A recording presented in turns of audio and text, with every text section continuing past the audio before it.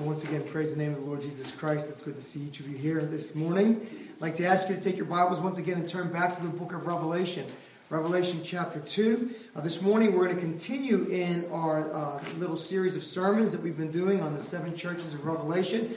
We're going to be picking up once again the church at Pergamos.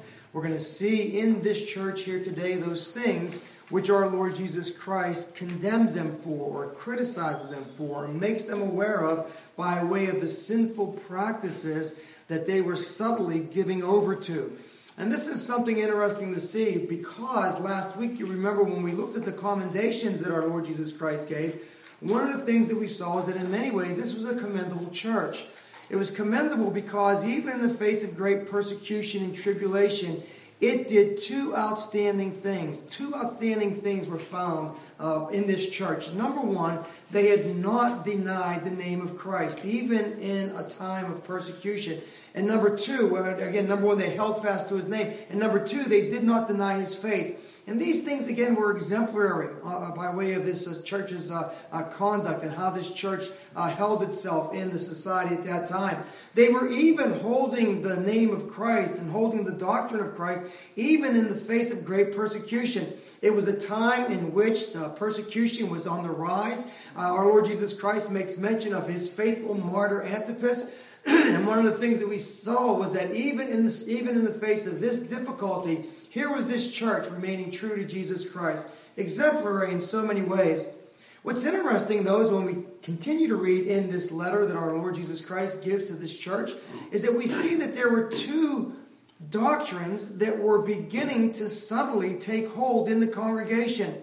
2 doctrines that at first sight are almost difficult to believe that a church of this caliber could fall prey to. And those 2 doctrines we'll see here today were the doctrines of the doctrine of Balaam, our Lord Jesus Christ mentions, and the doctrine of the Nicolaitans. And we'll take a look at each of those doctrines, each of those specific teachings, and we'll deal with them. But what I want to do here this morning is I want to use this passage of Scripture to remind each and every one of us that our Lord Jesus Christ, again, not only knows his church and the individual churches, again, that he is Lord of, he calls those churches in times of the potential of defection and apostasy, he calls those churches to repent. This is the thing that we see very clearly. And you might remember that one of the ways in which we approached this letter last week was that we looked at our Lord Jesus Christ and the way he identified himself. He identified himself as the one who holds the sharp sword with 2 edges. This we saw was something that took us aback. Here was our Lord Jesus Christ not coming as the comforting Christ, we might say. Here we saw our Lord Jesus Christ not as meek and gentle. Here we saw Jesus Christ coming to this church because of the sin that it was potentially giving over to. And he was warning this church. He was coming to this church with a sword. As I said last week, are we used to this vision of Christ? Are we used to this picture of Christ? Christ with a sword coming to his church. Every church throughout history has had to deal with, to understand that this is how Christ presents himself. And even churches in our day, we must as well learn to see that Christ sometimes brings a sword to his church. But what I want to do again is I want to treat this passage of Scripture under the following outline. I want to take a look at the historical sins that are brought to our attention here in the passage. And then I want to take a look at the contemporary manifestation of those sins. So the historical sins, as we see the doctrine of Balaam and the doctrine of the Nicolaitans, and then also the contemporary manifestations of those sins. And we do see these sins manifested in our day. We'll take our Bibles then and we'll go to Revelation chapter 2, and we'll read from verses 12 through 17. Revelation chapter 2, verses 12 through 17. And to the angel of the church of Pergamos write, These things saith he which hath the sharp sword with 2 edges. I know thy works, where thou dwellest, even where Satan's seat is. And thou holdest fast my name, and hast not denied my faith, even in those days wherein Antipas was my faithful martyr, who was slain among you, where Satan dwelleth. But I have a few things against thee, because thou hast there them that hold the doctrine of Balaam, who taught Balak to cast a stumbling block before the children of Israel, to eat things sacrificed unto idols, and to commit fornication. So hast thou also them that hold the doctrine of the Nicolaitans, which thing I hate. Repent, or else I will come unto thee quickly, and I will fight against them with the sword of my mouth. He that hath an ear, let him hear what the Spirit saith unto the churches. To him that overcometh, I will give to eat of the hidden manna, and will give him a white stone, and in the stone a new name written, which no man knoweth, saving he that receiveth it. As I said before, last week we took a look at the introduction and the commendation that our Lord Jesus Christ makes to this church. And again, it's a wonderful thing to see how faithfully this church was able to stand in that day where persecution was really a situation that had to be dealt with. One of the ways you might remember that we dealt with that phrase, Satan's seat and Satan's throne, where Satan dwells, we dealt with that primarily from the perspective that Pergamos was really a place where emperor worship had really settled in. And because emperor worship had settled in to the degree in which it had, anything that went against the worship of the emperor necessarily came under the judgment of the emperor. You might remember that one of the things that we said was that Pergamos had, by way of its authority given to it by Rome, the ability to enact capital punishment. And what we saw last week was that there was a time in the history of the church at Pergamos when, again, great persecution came, and there was that faithful martyr Antipas, who would not, again, acquiesce to confess anyone as being Lord other than Jesus Christ himself. And so, again, much is commendable in this church. So much so that, as I said before, it's almost shocking to see that this church could fall prey to the potential error that is brought about by these two groups that are mentioned. And we'll take a look at them as we go along. But I want you to see something before I get to this critique that our Lord Jesus Christ gives. I just want to remind you very quickly how commendable Pergamos was. In this passage of Scripture, again, our Lord Jesus Christ says that thou holdest fast my name. This is, again, very encouraging. The word to hold fast means to grip tightly. It means to seize, to take hold on. And even when there was pressure on the church to leave off Christ, this church was holding on to Christ. This church, again, was holding on not only to the name of Christ, it was holding on to the faith of Christ as well. That truth, that body of doctrine that Christ has given to his church in his word, this church was holding on to it and not defecting from it. Much commendable, as I said before. But our Lord goes on again to mention the critiques. And the critiques that we see here, again, really kind of come to us by way of the doctrinal teaching that this church embraced. Now, this is interesting to us, because what we're going to see is that these two doctrinal deviations, these two doctrinal errors, really have to do with with practice and conduct. But before their practice and conduct, they come into the church by way of doctrine, by way of teaching. There seems to be a sense in which there is a preparation for the practice by way of the teaching that goes before. And we'll take a look at that. But the first thing I want you to notice this.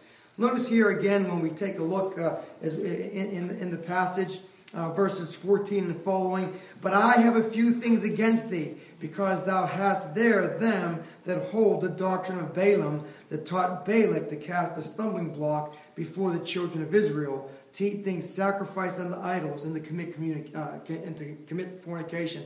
Did you notice what our Lord says there? He says, I have a few things against thee. And a number of things have to be noted here. When our Lord says, I have a few things against thee, he doesn't mean that I have a few things. They're not anything big or serious. It's just a couple of small things. He doesn't mean that. He means that he has a few specific things, specifically, that are offensive to him. And I want you to know and understand that Christ takes personally sin within his church. Christ is not treated as something indifferent. Christ is not treated as something that can be tolerated. But rather, Christ takes a personal stand against the sin that is found in his church. I have a few things against thee. You mean you have a few things against this church that acted so heroically in the face of great persecution? Yes, I have a few things against thee, our Lord Jesus Christ says. And so what we're seeing here again is our Lord taking issue, critiquing this church.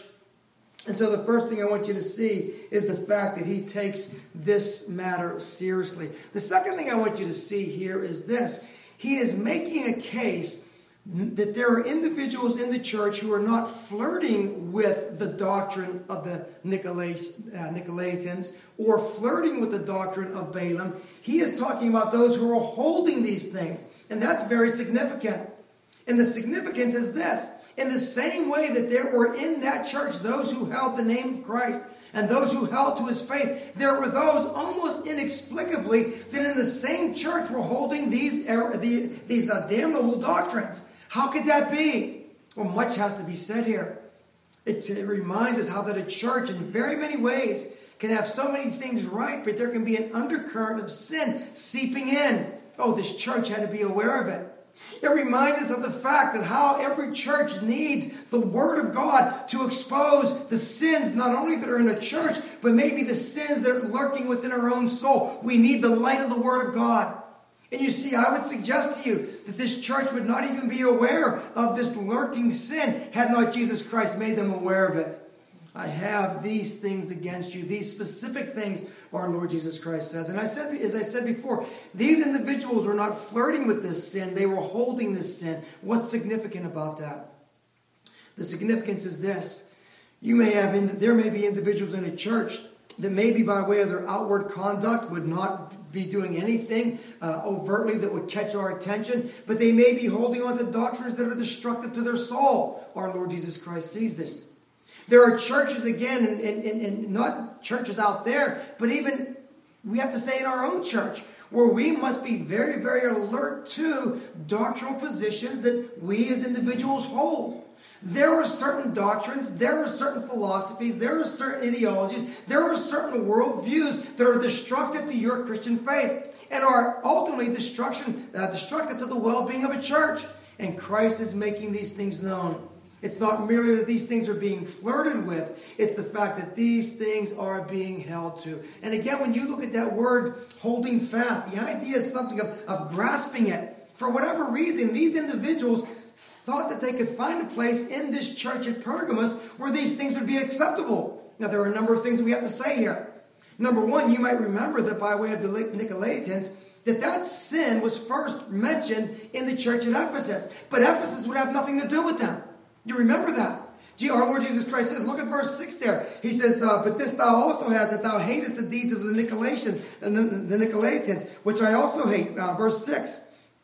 Again, but thou hast the deeds of the Nicolaitans, which I also hate. And so our Lord, and you remember when we preached from that passage of Scripture, we said that Jesus Christ was commending the church for what the world would condemn them for.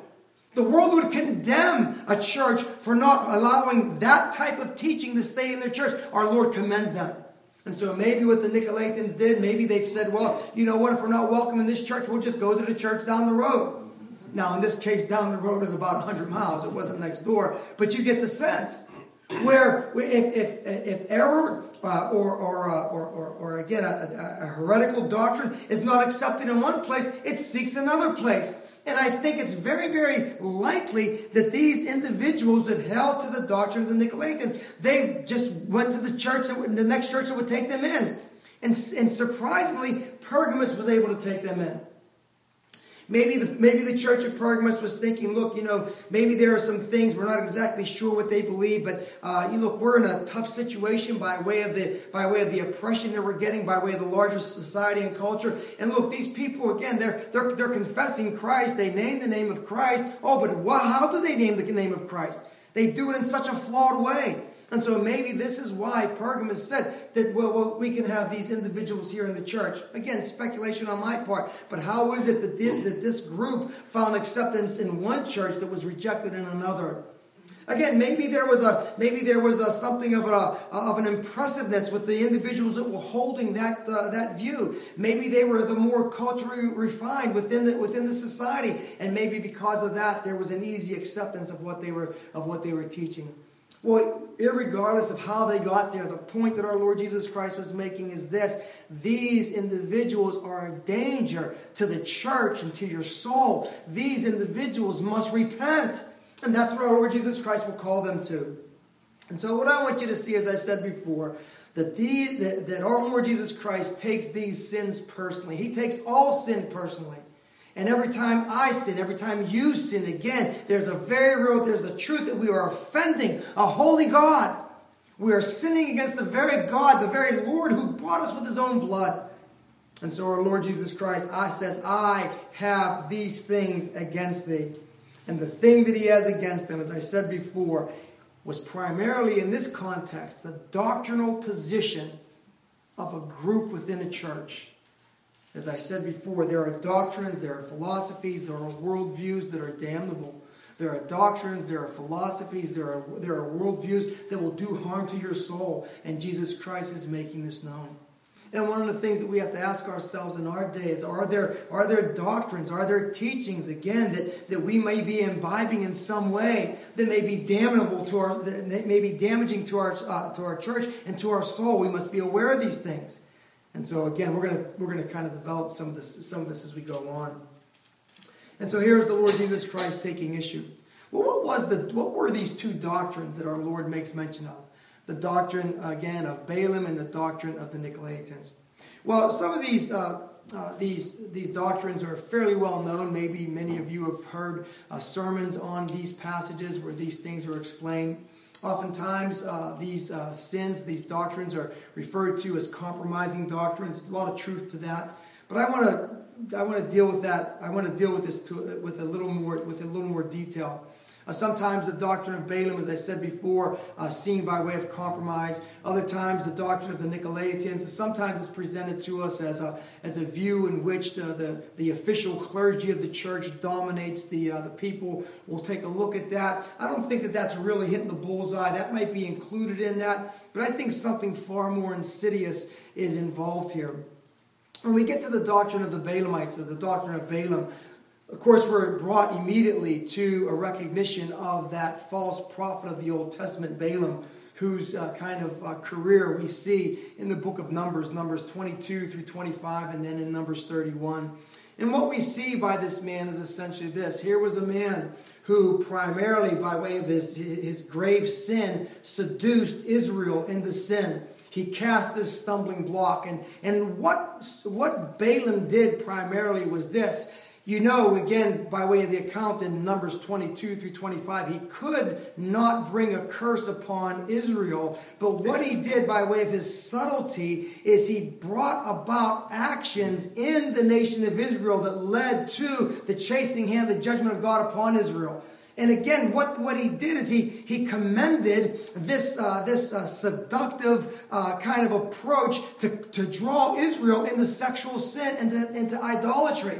And this brought the judgment of God upon them. And so what we see happening in the doctrine of Balaam is that Balaam is teaching a way to bring, again, judgment upon a church by way of this giving itself over to sexual sin and idolatry. Now here's the thing. This may sound somewhat foreign to us.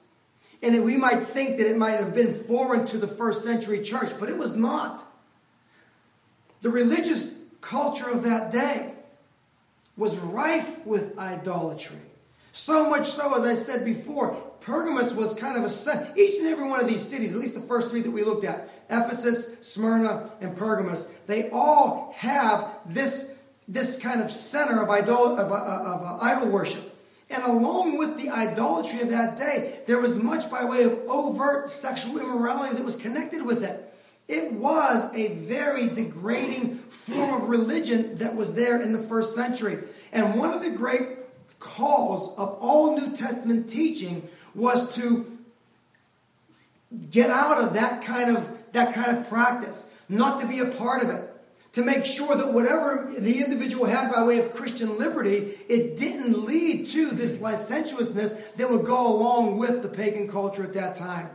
And so when our Lord Jesus Christ is making reference here that you hold the doctrine of Balaam, he's talking about those who were allowing in the church a form of compromise with the larger culture so that they could still, because of their Christian liberty, participate in the pagan practices and still be a part of the church of Jesus Christ.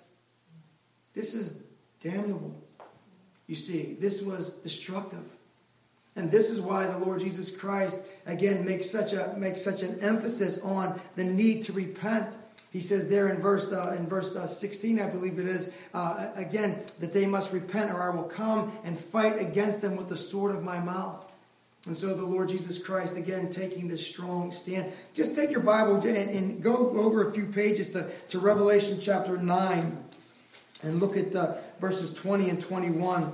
Revelation chapter 9, verses 20 and 21, where we see again these judgments falling upon the earth. Revelation chapter 9, verses 20 and 21. And the rest of the men which were not killed by these plagues, listen, yet repented not of the works of their hands, that they should not worship devils and idols of gold and silver and brass and stone and of wood, which neither can see nor hear nor walk. Neither repented they of their murders, nor their sorceries, nor of their fornication, nor of their thefts. There's a sense in which those very things that marked first century pagan worship were the very things that individuals are refusing to repent of. And in our day, and in a day in the future, if a society or a church refuses to repent of these things, the judgment of Jesus Christ will come upon them. This is exactly what is being said here. And this is why our Lord Jesus Christ is saying to this church, beware. Have nothing to do with this damnable doctrine.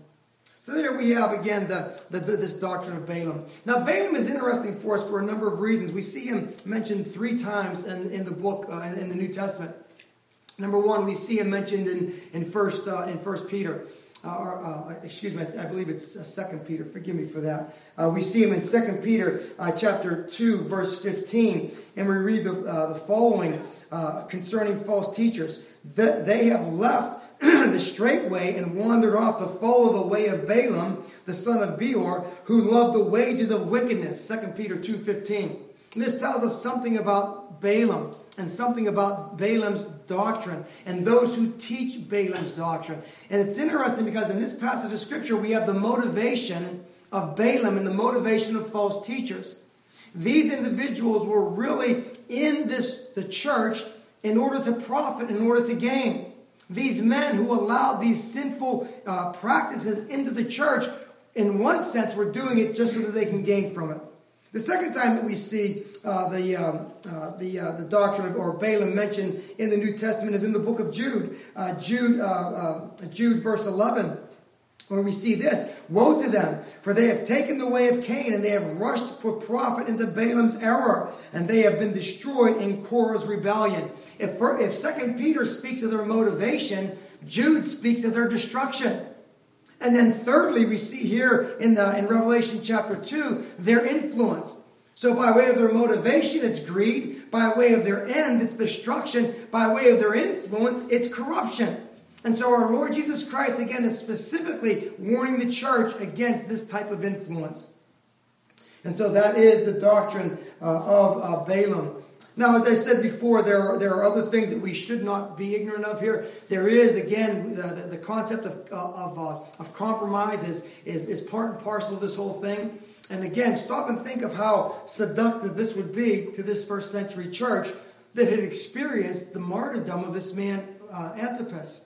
It would be very, very seductive to say within the church, listen, do we really have to take this hard of a stand on this situation? Isn't there a way in which we can avoid all this opposition and all this persecution from the government? And can't we just kind of go along with these things? What harm would it be to just recognize Caesar if in recognizing Caesar we're left alone to worship Jesus Christ? And again, it reminds us that Jesus Christ is above all earthly powers. And what the church, again, from its earliest days stood for was the fact that Jesus Christ is indeed King of Kings and Lord of Lords. And nothing would shake them from that. But you can see the temptation to compromise on that point.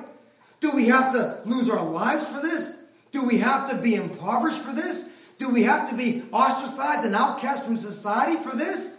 And this is what's so significant about what our Lord Jesus Christ says by way of what he promises to the overcomer. To him that overcomes, I will give to eat of the hidden manna. Oh, the promise that Christ makes. To him that overcomes, I will give him a white stone with a new name written on it. And you might remember last week, and we might take this up next week, but you might remember last week what we said about that stone with the name written on it. It kind of paralleled something of the certificate or the pass that was given in the ancient world. When you worship Caesar, remember what I said last week? You were literally given a certificate. And so again, our Lord Jesus Christ is saying the world may give you a pass, but the certificate that I give, this white stone. And so the church, again, you and I as individual believers, does that grip us? Does that motivate us? Does that become sufficient to cause us to say to a watching world, we will worship Jesus Christ and him alone? And so again, that's what our Lord is calling this church to. And so again, the seduction of Balaam here, the seduction to give off these hard and these harsh corners so that we don't bump up against the world all the time. But our Lord Jesus Christ will have nothing of it. He says, thou hast there the doctrine of Balaam who cast a stumbling block before the children of Israel to teach them to commit idolatry and commit fornication. This stumbling block of Balaam. And the idea again is that by way of and it hurts to say it, but we have to say it, by way of the allure of sexual sin. This is how Balaam was able to entice the children of Israel into that place where they ultimately forsook God, where they ultimately committed idolatry. This is one of the things that we have to be aware of. Can we even conceive of an individual who is so given over to his lust and passions that could ever be a courageous individual in society? There is a sense in which that moral courage that is needed is completely drawn away, is completely wasted away by way of the indulgence of our lust and desires. And so the church is called to this austere following of our Lord Jesus Christ. Yes, even this austere purity and holiness that Jesus Christ calls us to. Oh, Christ, again, he is taking this issue with this church, and he is doing it again with the sword in his hand.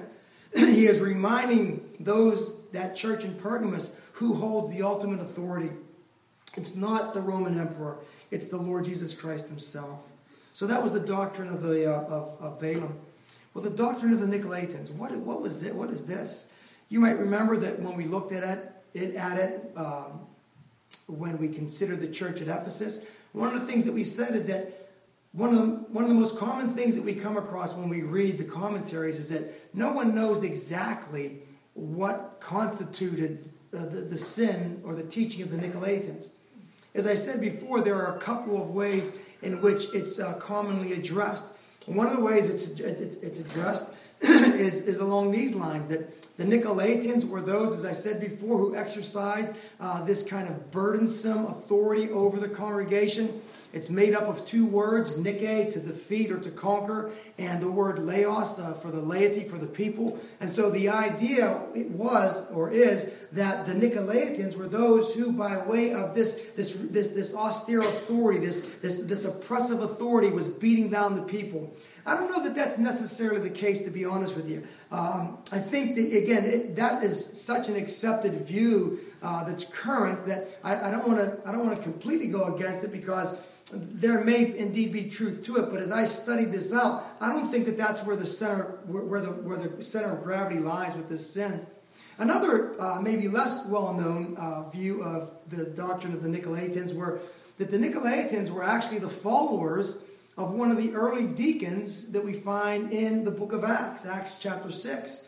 And in that passage of Scripture, you have 7 men that were named as deacons. One of them was Nicholas. And there is a view that says that Nicholas severely apostatized, defected from the faith, gave himself over to all kind of licentiousness, and he gathered a following to himself. And that there are some who believe that the Nicolaitans were those who were following in the footsteps of this man who had severely defected from the Christian faith. Again, I don't think that that's the point either. I think that kind of misses the mark. Rather, what we should see with this doctrine of the Nicolaitans, as I understand it, is that the Nicolaitans are noted in a similar way to that doctrine of Balaam. And so whatever there was by way of that drawing to sexual sin and that drawing to idolatry was also part and parcel of the teaching of the Nicolaitans as well. And what becomes interesting is this, is that when we go on later, I believe it's in verse 25 of chapter 2, we have a reference to the teaching of Jezebel. Let me see here, and forgive me for that. I'm sorry, verse 20. In Revelation chapter 2, verse 20. Notice again what our Lord says. Notwithstanding, I have a few things against thee, similar language, because thou sufferest that woman Jezebel, which calls herself a prophetess. Now listen, to teach and to seduce my servants to commit fornication and to eat things sacrificed to idols. Very similar. And so what many commentators are saying, and I agree with them, that these three groups, whether it's represented by Balaam and the Nicolaitans or Jezebel, were those who were teaching a form of compromise that led to this immorality and idolatry. Stop and think of what would be happening here. It was a severe abuse of the concept of Christian liberty. That your liberty in Christ allowed for this type of thing. Stop and think when the Apostle Paul writes to the Corinthians and he talks about meat offered to idols. And he says, meat that's offered to idols, excuse me, it's really nothing. And if you want to purchase meat that's on the marketplace that had previously been offered to idols, and you want to purchase that and use that, there's nothing wrong with that. That was a huge difference between that and actually participating in the idol feast. And when there's a call, when there's a mention to entering into idolatry here, when there's a mention of eating these meats offered to idols, it's not that meat that was sold to the public after the time of pagan worship. It was that involvement in the pagan worship. And again, our Lord Jesus Christ and the Apostle Paul as well says, the Christian is to have none of those things. And you can't think in order to compromise with the larger culture, I'll acquiesce to their religious norms or to their moral norms. Jesus Christ says no. And the world says, oh yeah? Well, it'll be tough. The world has ways of kind of bringing about compliance, doesn't it? And we're very blessed because we don't feel a whole lot of that pressure there. But you know that the world can do that. You know that the world can make you do things. Make it costly if you don't do things.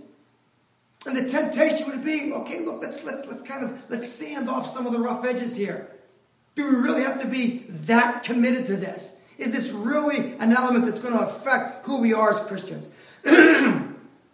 It's sad to see how many ways that this takes place in our day. So we had the historical mention of those sins. I want to just quickly move to the current manifestation of these sins. And it leads me to say this. It's amazing how in our day so many elements of compromise are confronting the church. We have the whole reality of the society that we live in with the rise and with the rise of what we know the Scripture teaches as sexual immorality, the whole turning on its head of what God would call right and what society calls right. The acceptance of, again, homosexuality, the acceptance of so-called transgenderism, the acceptance of things that God absolutely abominates as being acceptable in society. And doesn't it kind of, in a way, shock us that there are churches who, by way of their teaching, incorporate this? Get back again, as I said earlier, thou hast them that hold the doctrine, not those who flirt with the ideas. Not those who are saying, hey, look, I have friends that are involved in that sin, and I want to lead my friends to Christ. Understandably, fair enough. But when a church or an institution, again, adopts that as a doctrinal stand, our Lord Jesus Christ says, no, I have something against you. And we see it in our day, institutionalized in many ways. Is there, could we say probably at least 1/3 of the churches that we see here in New England, in our area, are churches that probably present on their church's billboard something of a rainbow, something to let them know something to let the larger culture know we're with you in your sin. Now they would never say it like that. They would say we're tolerant and we're loving. But when it's all said and done, it is acquiescing to the moral norms of the culture. in order not to offend the culture or to be on the receiving end of the culture's wrath. And so our Lord Jesus Christ is saying, this is wrong and this must be repented of. And so here's the presentation here. Think of other ways in which we see this. We see this again where you have churches, sometimes, well, you have religious institutions. Sometimes they're Christian institutions, and sometimes they're not. Where the great thrust is bringing all religions together. So it doesn't matter about the exclusive claims of Christ. It doesn't matter about Christ saying that he is the only way. Say that Christ is the only way and you'll get the challenge back. Well, where does it say that? And why should Christ be the only way? And what about those who have never heard of Christ? So that's a legitimate question. We have to deal with that. But again, the scripture has the answer. And so again, when these churches are acquiescing, setting aside the exclusive claims of Christ in order to get along with the larger religious culture, this is damnable. Stop and think of another thing I was just reading in this past week, and a lot of this is because of the current reignited debate on abortion. And the article that I was reading, I think it was Thursday or Friday, the article I was reading was of this, it hurts me to say it, and I'll say it this way, of this so-called, quote-unquote, faithful Christian woman who works in an abortion center and who prays with the people who come in for abortion. What teaching takes place to make a professing Christian think that he or she can be identified in the very industry of the taking of life? It's bewildering. But no more bewildering than what we see here on the pages of Revelation chapter 2. It was this same thing. Somehow, some way, in a church, the church that woman might belong to. And again, I kind of doubt it, but it may be a solid church. But I kind of doubt it. How does a pastor keep silent when he knows one of the members of his congregation is employed in that way? And so again, however, there was something first, structurally by way of teaching to allow a woman a peace of mind and to even think she's doing God's work. This is what led me to the article. The headline was something like this: how that pro-abortionists think that God is on their side. This is our day. This is our religious environment. And to hear some preacher up here kind of talking like this, again, you can imagine how the world sees that. And maybe we don't do that. Maybe we won't mention this sin, and maybe we won't mention that sin, and maybe we won't mention the other sin over here. And before you know it, if you dare step out of line from the culture comes against you. And Christ says, "Listen, did you read what he says here? Notice here, and as we go on, Revelation chapter 2, verse 16, repent, or else I will come unto thee quickly."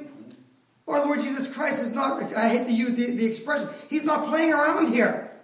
He says to this church, repent, or else I will come unto thee quickly. Now this is interesting, because I think in a very real way Christ is speaking about him coming to the church, but I also think in a very real way he's speaking to the angel of that church. Repent, or I will come against thee quickly. You see the angel of the church, you see the leadership of the church, you see the minister of the church. You have the responsibility. You can't help what's out in the culture, but you most certainly can help what is taught in the church. Amen. And if you allow this to stand, I will come against you, and I will fight against you with the sword of my mouth. Oh, the word of Jesus Christ to his church today, you see, it's the same as it's always been. No matter how. And the culture isn't like changing in one sense as far as getting back. The culture is just going back to what it was before the gospel infiltrated the world. And so we see again these things, and our Lord Jesus Christ saying to this church, and did you see what else he says here in verse 16? Repent, or I will come against thee quickly, and I will fight against them with the sword of my mouth. Those who are teaching this doctrine, I will fight against them. He says there in verse 20 concerning that woman Jezebel, I will judge her on that bed of fornication. Christ himself will come and fight against those who have responsibility as to what is taught in a church.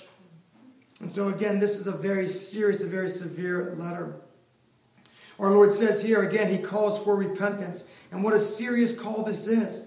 This is one of the most severe calls to repentance in all of the New Testament. Repent, or I will come against thee quickly and fight against them with the sword of my mouth. What is that? What is Jesus Christ? How does he fight against us, fight against a sinning people with the sword of his mouth? Well, let me say it like this. What is the sword of his mouth? It's the word of God. And our Lord Jesus Christ brings to bear on all those who refuse to repent everything by way of what he has spoken out against sin in his word. He brings the judgment of his word upon those who refuse to repent.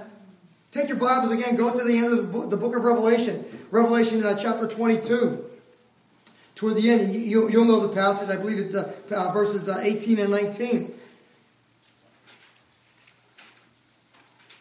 Revelation 22, verses 18 and 19. For I testify unto every man that heareth the words of the prophecies of this book. If any man shall add unto these things, God shall add unto him the plagues that are written in this book. That's Jesus Christ fighting with the sword of his mouth. The very things contained in the word are the very things that come upon those who fail to heed the word. Verse 19, and if any man shall take away from the words of the book of this prophecy, God shall take away for his part from out of the book of life and out of the holy city and from the things which are written in this book. Jesus Christ, when he fights with the sword of his mouth, brings the judgment of his words upon those who refuse to repent. And so he says to that church at Pergamos, and he says to every church throughout human history, there are certain teachings and doctrines that I hate, he says, that I find abominable. And if those teachings are in a particular church, that church must repent of that teaching and of that sin. And if it refuses to repent of that teaching of that sin, Christ himself will come and fight against those who hold that with the word of his mouth. The judgments of God brought upon you from his word. Does that make you, and I'm not trying to do this, but does that make you tremble? Does that give you a sense of fear to think that the judgments that God has delineated in his word would come smashing down on my head? And our Lord, as I said before, he doesn't come to this church saying, look, I get it, I understand. He'll say that to Smyrna. Smyrna is being persecuted. Smyrna is not leaving off anything. Smyrna is not allowing any kind of sin to come in. He says to Smyrna, look, I understand. I realize, I know it. But to this church, who in kind of a way that, well, let me say it this way. It's only hard to understand what's going on in this church if we willfully turn a blind eye to what's happening in churches today.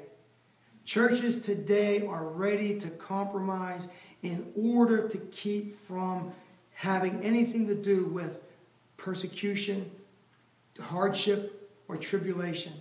And those very things were present then, they're present now, they'll be present in the future. And Christ is calling for people to be faithful to himself. Christ is calling for people to walk according to the light of his word. Christ is calling a people who will take every thought captive to his lordship. And who will say to all earthly powers, Jesus Christ and Jesus Christ alone is King of kings and Lord of lords, and I own him as my Savior.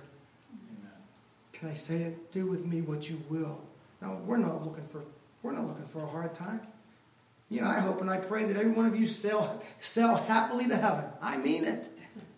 But brothers and sisters, do not steer clear of difficult waters if the way of faithfulness brings you to difficult waters. Mm-hmm. Heavenly Father, in the name of the Lord Jesus Christ, may we heed the words of our living Savior, and may we follow hard after him, we pray.